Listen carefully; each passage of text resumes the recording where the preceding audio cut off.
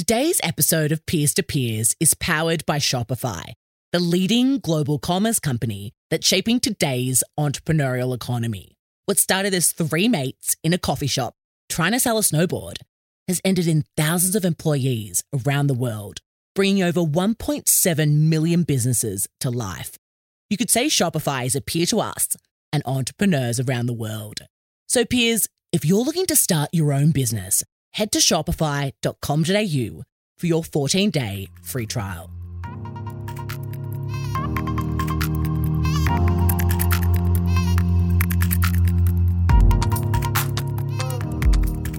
Hello, peers, and welcome to the Peers to Peers podcast, powered by Shopify. Peers speaking, peers listening. This is a conversation for you. I'm your host, Michelle Kidnall, founder of leading Australian podcast agency and 2021 Australian Podcast Awards finalists, The Peers Project, and your fellow passionate peer. Each week, I invite an inspiring millennial entrepreneur from around the globe to chat with me. No filters, just real talk, peer to peer. Together, we unpack what it takes to go your own way, pursue your passion, and why there's really nothing better. Thank you so much for listening. If you enjoy our podcast, please do pass it on.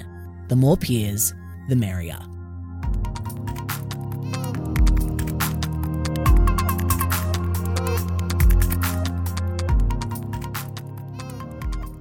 What did your folks say when you told them the traditional career path wasn't for you? Maybe you dropped out of university. Maybe you had to ask them for money. Maybe you're still in the closet. The risk associated with taking the path less travelled can scare those who care for us. But in the case of this week's guest, whose parents had both experimented with entrepreneurship, her ventures were supported from an early age. And it was this support that allowed Lacey Kailani to develop a seriously impressive set of skills as a leader, an innovator, and a pioneer in the Web3 space. Her latest venture, Meta Intro, a digital resume wallet for Web3, has secured $5.6 million in funding. Pretty impressive. Today, Lacey joins the podcast to share some of the lessons she's not only learnt firsthand, but used to build her ventures. From the importance of respecting your inner voice above all else, the reality of selling a startup, and the difficulties of growing in the Web3 space, Lacey has fully experienced what it means to be an entrepreneur. Before we dive in, peers, I want to remind you to please share this episode. Take a screenshot right now, post it on your Instagram story, and tag us at The Peers Project so that together we can share today's message and conversation with our peers out there who may just need to hear it. Okay, without further ado, welcome Lacey.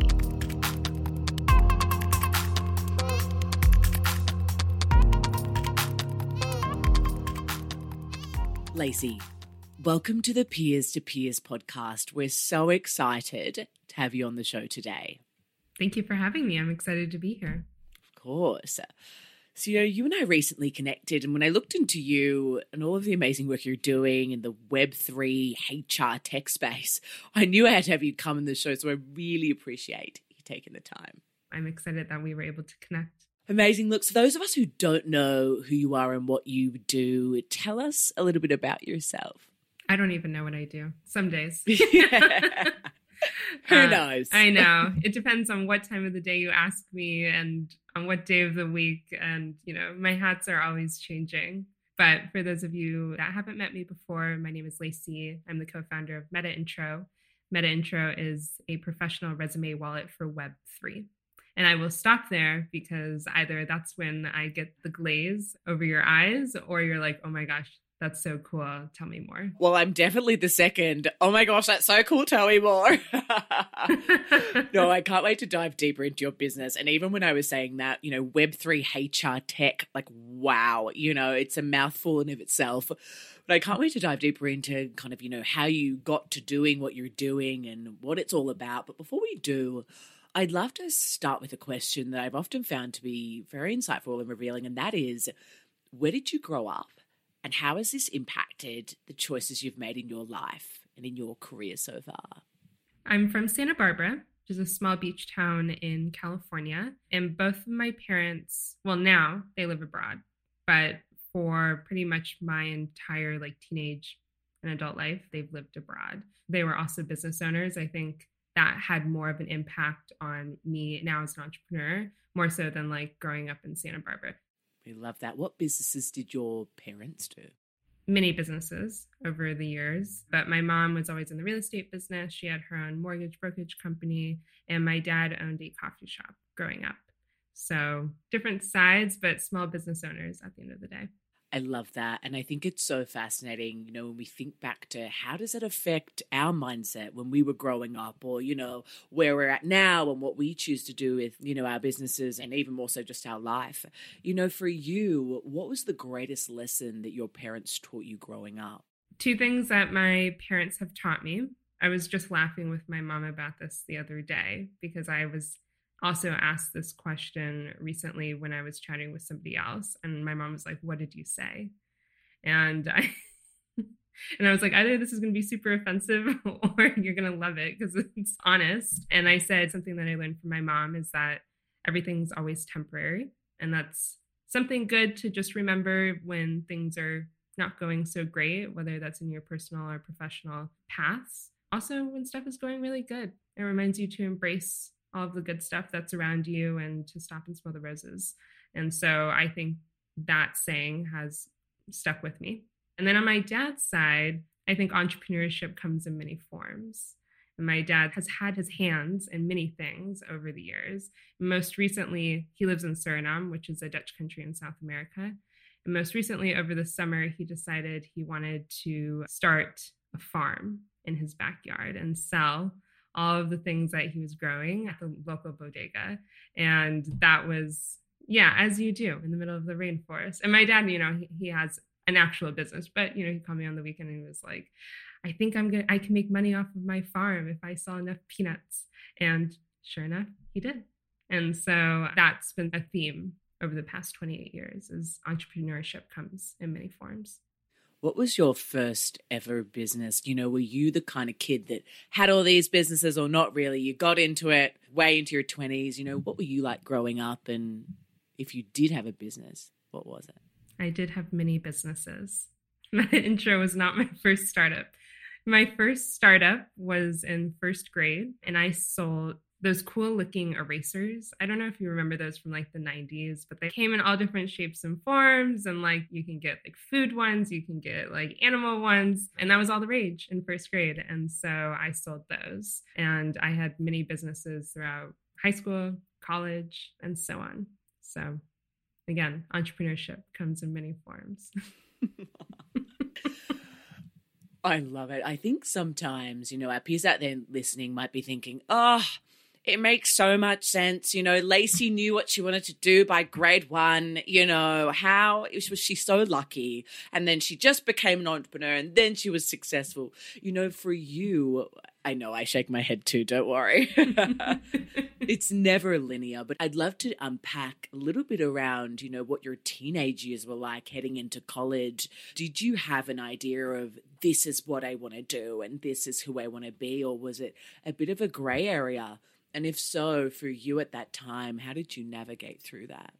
Yeah, something I don't think I've ever talked about on a podcast before. I was emancipated, which means I became an adult when I was 15. And when that happens, it means you are legally responsible for yourself. And so I always knew that I wanted to grow up fast. And what that meant to Lacey at 15, meant different things. But looking back at it, at the time, I knew that I wanted to grow up. I knew that I wanted to do something cool and do something big. And at the time, I thought it was in music.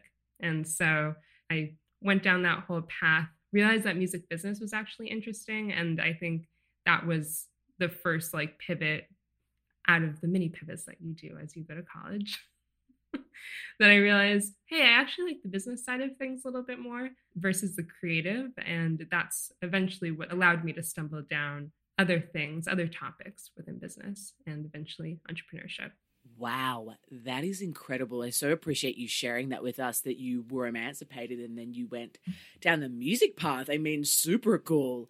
I guess during that time, I can only imagine, how tough that time must have been for you, especially at only 15, and you're still trying to figure out who you are and what the world is about. I mean, I'm still trying to figure that out at 28, Yeah, I me can't too. imagine, if you feel comfortable sharing, where was your head at that time, when you had that separation from your parents, and where was that desire to do and be on your own and to go and create? Where did that come from for you? Shocker. I'm an only child. So, only child syndrome it's a thing. And so I think being an only child, I didn't have a lot of cousins that lived around me. So I was always with adults. And then on top of it, I eventually became emancipated. My parents are entrepreneurs. I want to grow up. I want to do cool stuff. I think that was just kind of like, looking back at it, just a blend of Lacey trying to find herself and Lacey trying to do something big that's abnormal. And all of those things, as you put them together, are abnormal things from a teenager. All of that's to say, I think I always knew that I just wanted to do something cool. And that has harnessed and come in all different shapes and forms over the years. For our peers out there listening who maybe have that same inkling, they're like, just want to do something cool. I want to, No. I want to make it happen. But maybe they feel really stuck. And, maybe they're in a job that they don't like, or a career path, or whatever it may be, or at studying and something that it just doesn't resonate with them. What advice would you give to us around navigating through the messy as we come to know ourselves and the path that we really want to be on? I'm totally going to butcher this, but I was scrolling through TikTok, as a millennial does, before you go to sleep. And there was one TikTok that I came across where they were talking about a similar topic of like, why do people go work 9 to 5s that they're unhappy with? And the message of the TikTok was that it's like the easy thing to do instead of pursuing what you're super passionate about, which for most people comes in the form of like a hobby. And that's why we get excited about our hobbies versus our work. And when I talk to other aspiring entrepreneurs who want to start their own thing or want to do something different, or don't necessarily want to work a 9 to 5, or just want to like be happy doing something different in life, the first thing I say is like, focus on your hobbies. We all have hobbies, we all have passions, we all have curiosities. And like, I can almost guarantee you that you'll be more happy doing those things and finding a way to do those full time than you would working for somebody else or working a 9 to 5. Can be so scary though, Lacey. It can so scary, It's super scary. To be like, Yeah. It can be so overwhelming, for you when you had your music stint and you were like, maybe I'm following this curiosity. At what point did you figure out that wasn't for you, and how did you make that transition and that shift into what you did next? Yeah. So I ended up getting an internship that was like a pivotal internship within my career early on, which led to a big girl career. And despite it turning into a big girl career, it wasn't something that I was super passionate about. And what made me jump into entrepreneurship again was when I called my mom and I said, I'm so unhappy with what I'm doing. I remember like hiding in the hallway and I'm like talking to her. I'm like, oh, I'm so unhappy. I don't know what to do. I don't know what hobbies I should be going after. I don't know if I left my 9 to 5, what that would look like. And my mom, being an entrepreneur, sits there for 20 minutes and is like, here are 50 business ideas you could start tomorrow. She's that to me. And that conversation, I think, was the starting point of what led into my startup journey. For those of us who don't have as cool of a mum as you, who, he was throwing at business ideas and being like, leave your 9 to 5, girl, you're better, For those of us who don't have that, and, our parents are actually more on the conservative and like, make sure you're secure and make sure you're going to be okay. And perhaps we don't have that support. What would be your advice and I guess guidance on building that support network for ourselves? That's a good question. I'm very lucky that I have parents that have always supported me in all of the crazy high risk things that I've wanted to do. It's tough for me to give advice to something like that because I can't necessarily relate to a scenario where my parents are conservative or the people I've surrounded myself with don't push me to take risks constantly. I think that's something, if you're going to break out of it, has to come from within. And you're going to have to normalize within yourself listening to your voice over the voices that are around you. But again, that's like so easy for me to say just looking in, because I've never been in that scenario where the people around me aren't like, yes, Lacey, go to China tomorrow. It's totally fine. Go start that business with like $20 in your bank account. Yeah. So I'm lucky in that sense. What has been one of your greatest challenges diving into these businesses and taking this journey? Starting. You have all of these ideas that you throw onto a whiteboard when you go to build a startup. You're like, I have this idea, I have that idea. This is how it could work. This is how we can go raise money. This is how we can charge customers. That's easy, relatively, to do in comparison to what the journey is. The hardest part is then taking all of that stuff off of the whiteboard, now that I've done that twice, taking that and turning it into a product. That process, the gap between whiteboard to product in somebody's hand, is a very, very hard thing to do. And that's where most people drop off, because they realize, oh my gosh, it's so hard to do. And I think that's been a consistent blocker in my startup career, but that's natural to say. I think for entrepreneurs, it's like, I have this great idea, then what? How do we push through when we get to the then what and things become really hard? Like, how do we keep going? Yeah, you have to want to. I very strongly believe that we make time and we make things happen that we want to have happen. We make time for the things that we want.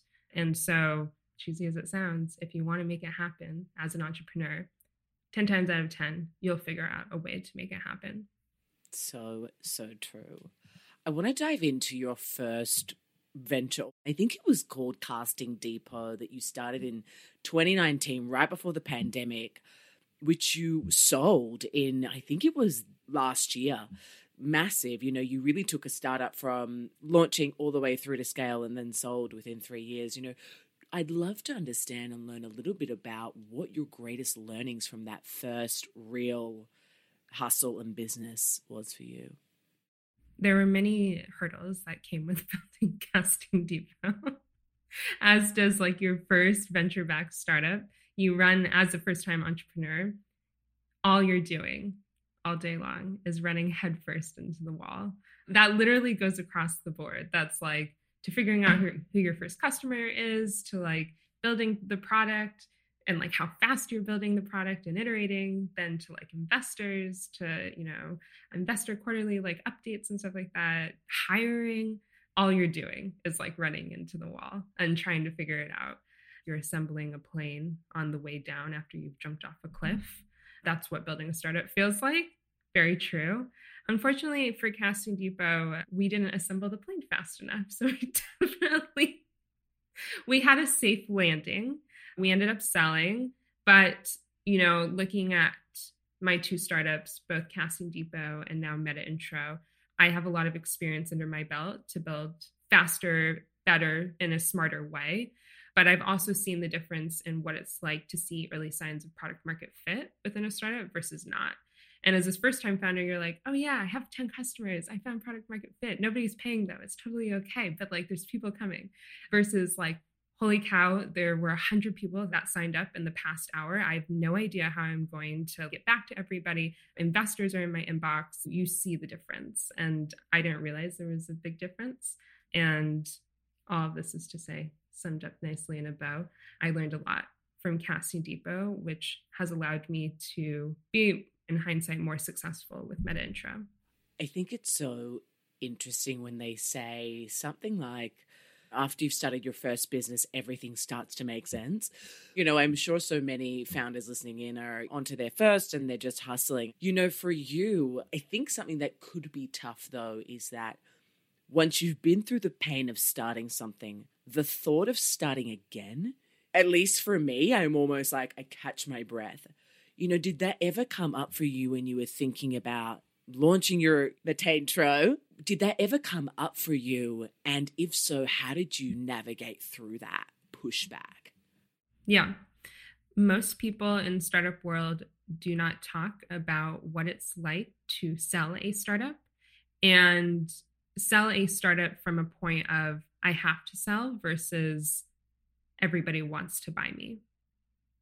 And there's a big difference between the two. It's kind of like fundraising, but fundraising saying you're going to get a great product in return. You're not going to necessarily get capital in return. It's like a very unsexy version of fundraising.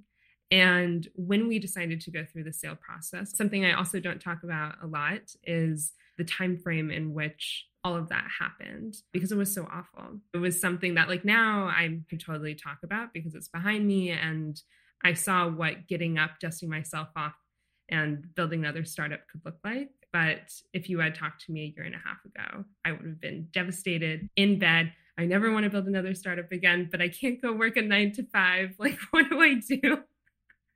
I have my dad on one line saying, Lacey, I think you need to go get a job to all of these users that are upset because I can't service them. And all I want to do is stay in bed. And I was very lucky. I did have an advisor at the time who met with me every week, coached me through the sale process. And at the time, he was the one that was like, Lacey, if you don't get out of bed, I will fly to come get you, to bring you out of bed, because nobody's going to sell your business. And you have an opportunity here to shape the narrative. And it's better to be able to say, hey, this didn't work, but I parked it somewhere with a company where it could work, versus I gave up. And so I did not give up. We parked it with a company where the product is better served. And almost immediately I sat up, I said, all right, Lacey, what are you doing next? And so that was the birth-ish, very roughly, of Metantro. How do we get back up when we feel like we have nothing left to give, but we know we have to? Yeah, it happens. We all have different motivators of why that happens and how that can happen for us. I think the fear of having to go work a 9 to 5 was enough. Oh, I hear you. Yeah. Doesn't matter how many months we have left of runway. It's that is not an option. Yeah. Yeah. So let's dive into the explosion that was Metantro. So 2022 rolls around. You've done the sell-off. You're like, oh my goodness, I can't even handle this. And all of a sudden you come up with this new idea, this new business. Talk to us about where the idea for Metantro came about, how it came about, and what those first few steps that you took to really get it off the ground. Yeah, so my CTO sent me one of Matt Ball's first essays on the metaverse. And if you've ever had a chance to read this series of essays, you know. If you haven't, you have to go read them.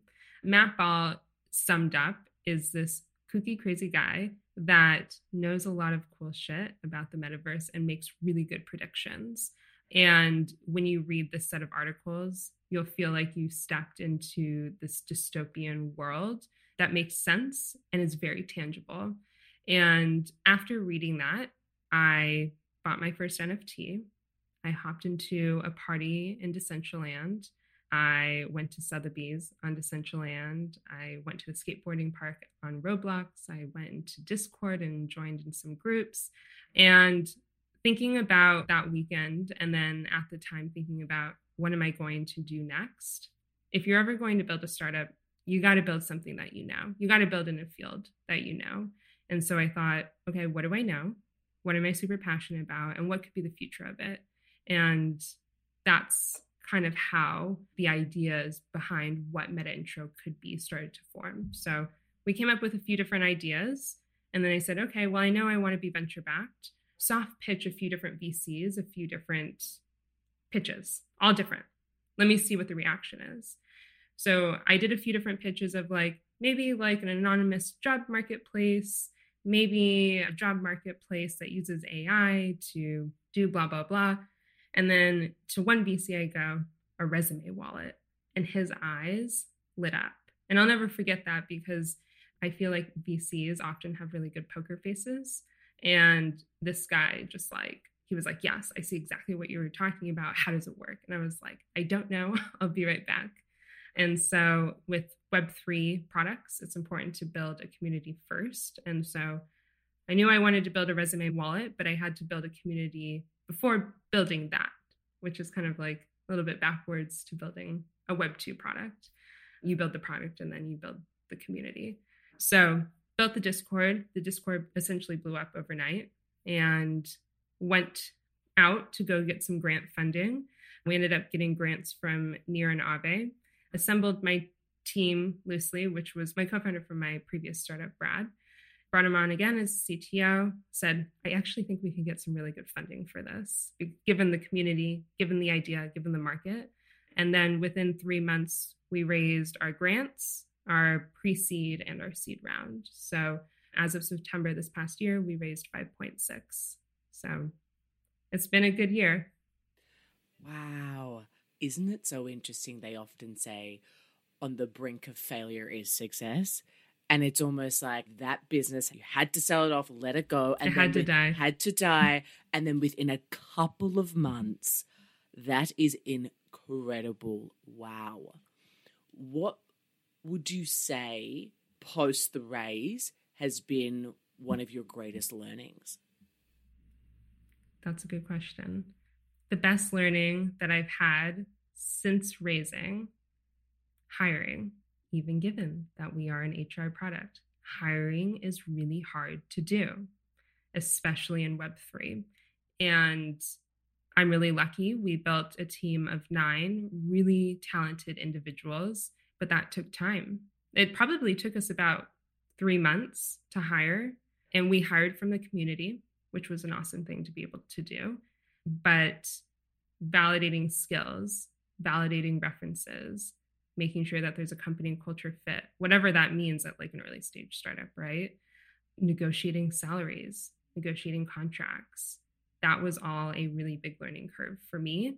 I've hired, obviously, I was a recruiter in the past and I've hired, but doing it for your own company with the capital that you have worked hard to raise, you look at dollars differently. And so the hiring decisions that I made were directly impacted by like all of these background noises. And so that was a really big lesson is like, how do I hire the best team that's going to take my product from 0 to 1? It's so, so true. They often say that people, whether they be team, customers, whoever they may be, they're the backbone of any business, really.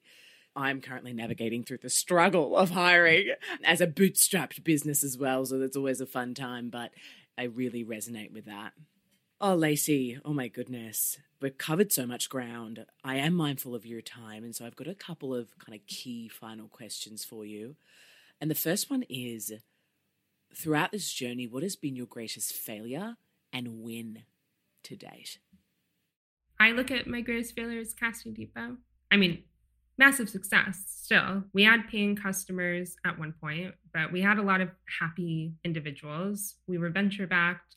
We sold. We employed people, we gave people job opportunities. Like that's all very much a success, but we didn't win. And because we didn't win, it's a failure in my book. So that was the biggest failure to date, but it's okay to talk about the failures. It's okay to embrace it as long as we're walking away, learning something. Like I've learned a lot from that failure. I think it's just so refreshing to discuss this type of thing. I think so much of the time we shy away and we have all the glossy, oh, and this is what I'm doing. At the end of the day, it's like failure builds success. So I just love your vulnerability there and I so appreciate it. And I know our peers out there listening do too. What has been your greatest win? Greatest win outside of the raise. That was a massive win. That is a considerable seed round. And it happened so quickly. And I have 2 really big wins to share. First win was when I had the opportunity to read the investment memo that went out to the people that invested in the seed round. The investment memo was glowing about MetaIntro, the potential for it to become a unicorn one day. that was like the highlight of my career to date. Reading somebody's thoughts, willing to turn around to everyone and say, like, this is a 10-page essay on why I'm backing this team and this concept. That was a massive win. And then win right after that was getting Forbes 30 Under 30 for consumer tech. That was awesome. Just given like my year and everything that had happened right before that. I also had like 3 major knee surgeries and between January and June and couldn't walk for 6 months. So like it was a crazy 2022. So ending the year with that was also a really big win. Oh, and just so well deserved. I appreciate that. Of course. Over 4 years in business now, you've really gone from strength to strength. You've received so much recognition for your work. And as you just mentioned, the reason why you and I connected is because we found you on the Forbes 30 Under 30 list. What are 3 key pieces of advice that you would give our peers out there listening that you wish you got when you were just starting out? If everybody thinks your idea is crazy, it's probably worth pursuing. I got a lot of people with Casting Depot that said, Lacey, stop what you're doing. I was like, no. Try and make me. No. Second piece of advice, embrace the risk. I think that goes along with the first. If you love risk, startup world is probably for you. If you learn to embrace it and love it, being an entrepreneur will come naturally. And then third, take care of your body. I know that every millennial says that. Work-life balance, the whole thing. But when you are on that startup journey, your personal health is so directly correlated with the quality of your work. And you are setting an example for the people around you and your team. And if you're not taking care of yourself, your body, however that looks for you, it's going to impact everything you do. And so for me personally, I put my SoulCycle classes, like my workouts, I put all of that like at the forefront of my week, and I schedule my work week around it because that's super important to me. And so I encourage others to do the same. Such valuable advice. Oh, Lacey, look, before I ask you the final question, we've had a blast. This has been so great. I just want to take a moment to acknowledge you for the incredible work you've done and that you're doing, for showing us, and particularly us, young, ambitious women, that if we have this vision, this goal, and this dream, and we want to make it on our own, we can. It's not impossible, even though it may be really tough. So for that, we really appreciate you. Thank you. Women entrepreneurs, there are no glass ceilings anymore. No glass ceilings. So the final question is how we finish every episode of the Peers to Peers podcast. And that is, what is the value of pursuing what you're most passionate about? The value of what I'm pursuing, I'm most passionate about. Can I be honest? Building cool shit. It's probably the biggest value. And that, of course, means to the people, that I'm building for, the investors I'm building alongside with, building cool shit at the end of the day. That's my value. Oh, I love it.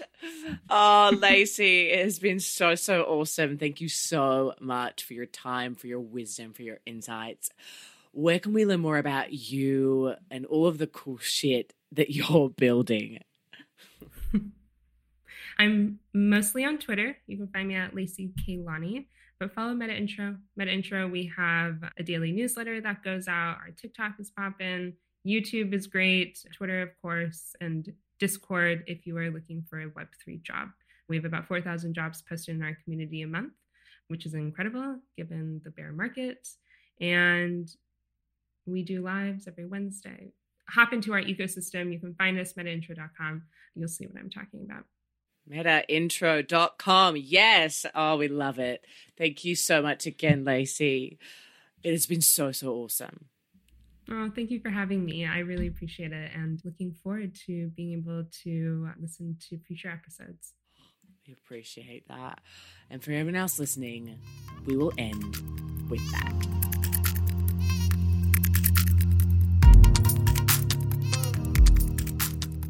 Thank you for tuning in to the latest episode of the Peers to Peers podcast, powered by Shopify.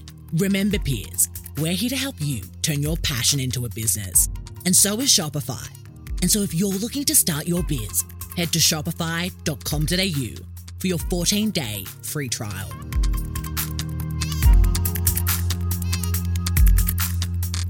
Peers, that's a wrap. Thank you for tuning in to the latest episode of the Peers to Peers podcast, powered by Shopify. We hope you've enjoyed your introduction to our latest guest peer, and that you find them as gung-ho as we do. For more, make sure to subscribe to our show on Apple Podcasts, Spotify, wherever you get your podcasts, and leave us a review. We produce with passion, and it doesn't stop here. To see what else we're up to, visit thepeersproject.com or follow us on Instagram @thepeersproject. We'll have fresh, real talk for you next week, peers. Until then, if you need inspiration, look amongst your peers.